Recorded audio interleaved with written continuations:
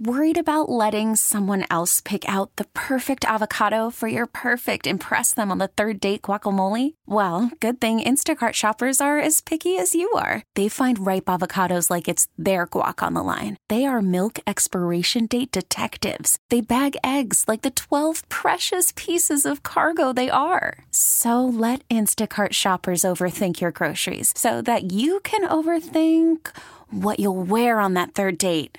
Download the Instacart app to get free delivery on your first 3 orders while supplies last. Minimum $10 per order. Additional terms apply. We really need new phones. T-Mobile will cover the cost of 4 amazing new iPhone 15s, and each line is only $25 a month. New iPhone 15s? It's better over here. Only at T-Mobile, get 4 iPhone 15s on us and 4 lines for $25 per line per month with eligible trade-in when you switch.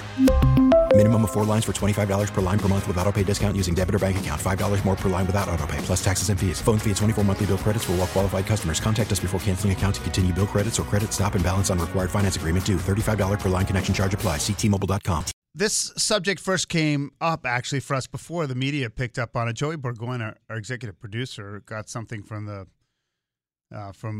Bureau of Labor about an unemployment claim. he's got a job, and he didn't even check with the employer, and it wasn't like some bad hint. He still had a job. And then all this cascade of stories of people basically having their identity stolen, and some fraudster, applies for unemployment benefits in their name. And it's a massive problem. And some of these folks, a lot of these folks, their stolen identities are actually getting paid. And so on the flip side, what is on the government side, how are they going to respond to this fraud? And a fair amount of it's working for the criminals. There are a lot of little nuances to it. And Kevin Rennie wrote about it in the Hartford Courant. We have a lot of different things we can talk about with Kevin, but we welcome in Kevin right now from Daily Ructions and the Hartford Courant here on Brian and Company. Kevin, good morning. How you doing? Good morning, Brian. So I have my own feelings and thoughts on this, but I just want to I'll start with an open question. Just what is your take on this explosion of unemployment fraud, specifically here in Connecticut?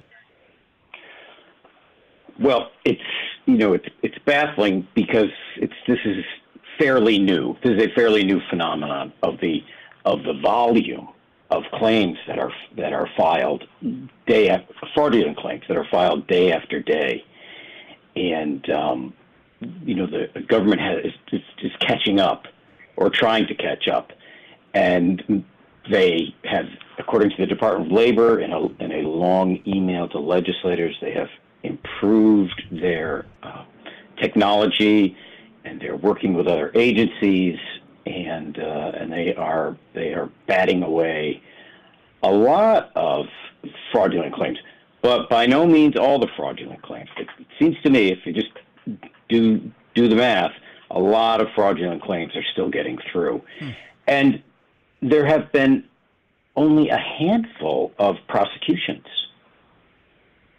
of fraudulent claims. According to the Department of Labor, I think there have been about 7 in the last 13 months. Well, that's sort of like where you come full circle. There's the detection side of it, which clearly they have a ton of work to do, and then on the other side is the investigation side, which clearly I don't even know what the process is. Does the Bureau of Labor investigate themselves? Do they turn it over to another? Well, that's a good question. So if there are two issues here, none getting solved very quickly or at all. So if you have a claim, like if Joey, he was the victim of a claim, a false claim, and so he would tell his employer. Employer would tell the Department of Labor. They would tell. They're beginning to tell the Chief State's Attorney's Office, but they don't have the resources to prosecute all of these fraudulent claims. And then, on the other hand, Joey clearly has been the victim of identity theft. So he's, according to the Department of Labor, he should contact his local police department. Well, they also do not have the resources or the expertise to pursue these claims because they are often multi-state from all sorts of different places around the country that are doing this. It is highly unlikely that someone is sitting in Wethersfield and bombarding the Department of Labor with all these claims. Right. So it is overwhelming, and I think we have been reluctant to admit that, or at least our government has been reluctant to admit that in many ways they are helpless. Well, here's the thing, Kevin, that I think it makes it such an important conversation piece. And I'm hearing myself repeat it a little bit, so I don't know if I'm on speaker or what, but I can hear myself. Nope, you're mine. Hold on. Go ahead. So the priorities of the authorities is that they have other priorities, and that's understandable. And then there's expertise, which is they don't have the wherewithal to deal with this stuff. And so I guess maybe it's the same with these conversations about education and ChatGPT, is that maybe it's time to really take a look at processes and bureau. Look, there's two elements here. On the investigation side, maybe the authorities need to really reform what they do, and maybe they need to get some expertise in this. And then there's a bureaucracy where it doesn't seem that complicated a solve to just make sure you confirm with the person before you cut a check or something. Like, there's really seemingly some pretty simple solutions here. I thought that already happened. That an employer was notified immediately, because employers do have an opportunity to appeal an unemployment claim. Let's talk about legitimate claims. They have a right to appeal, and there's a hearing, and there's a decision by someone at the Department of Labor. But I think as a result of COVID that these checks just started going out the door. And then the appeals came later. That's my impression. Okay, so basically, or it's so backed up they don't get to it, and they just... It's so right, correct. But the priority in the last couple of years has been getting the claims paid and getting them started to the worker. So now legislators became interested in this because I think some legislators' businesses were the subject of these fraudulent claims. And so the Department of Labor has been at least paying more attention to explaining. So now they what care. they're doing. Right. So now they care. Well, I think they cared, but they're caring in a different way now. Yeah.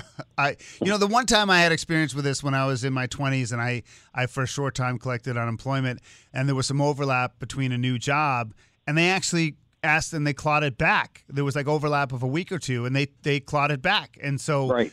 My assumption was always that there was a certain vigilance about this. So I'm surprised, and maybe it's the volume and technology is obvious, but to me it shows government is behind to the point where maybe they need to find some, like they have with cyber stuff, where they got to partner with the private sector or something to get up to speed, because they're getting their clocks cleaned here, and I think it's because they haven't changed the way they do things. I do think that the upgraded security, that does come from the private sector. I don't think that was generated from within. And now there is, according to the Department of Labor, there's more cooperation between state agencies, but it has not yet resulted in a lot of prosecutions or arrests. And one of the things you want is you want to be known. You want to be one of the states where these people think that they can't break through. Right. That it's not efficient for them to launch 5,000 attempts a day or a week, and that in Connecticut they won't get through, and they'll go someplace else. I'm sorry for someplace else, but right. Each state has to solve this.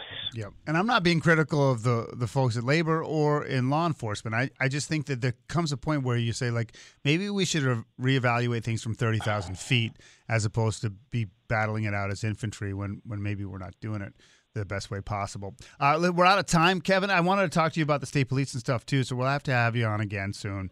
All right. Have you having a good summer? Everything's good? Everything is good enough, and that I settle for that in this crazy world. You're Knuff, as they say in Barbara. And we'll have to talk about Madeline Cuomo next time we speak. Okay, we got it. All right. It's a date. Kevin Rennie from Daily Merchants. We really need new phones. T-Mobile will cover the cost of 4 amazing new iPhone 15s, and each line is only $25 a month. New iPhone 15s? It's better over here. Only at T-Mobile, get 4 iPhone 15s on us and 4 lines for $25 per line per month with eligible trade-in when you switch. Minimum of 4 lines for $25 per line per month with auto-pay discount using debit or bank account. $5 more per line without auto-pay, plus taxes and fees. Phone fee at 24 monthly bill credits for well-qualified customers. Contact us before canceling account to continue bill credits or credit stop and balance on required finance agreement due. $35 per line connection charge applies. See T-Mobile.com. O'Reilly. Protect your vehicle's engine with a full synthetic oil change and save with Mobile One at O'Reilly Auto Parts. Purchase 5 quarts of Mobile One full synthetic motor oil and receive a $10 O'Reilly gift card after rebate. See store for details. With your Mobile One purchase, you'll also receive 2 times points during O Rewards Bonus Points Month at O'Reilly Auto Parts.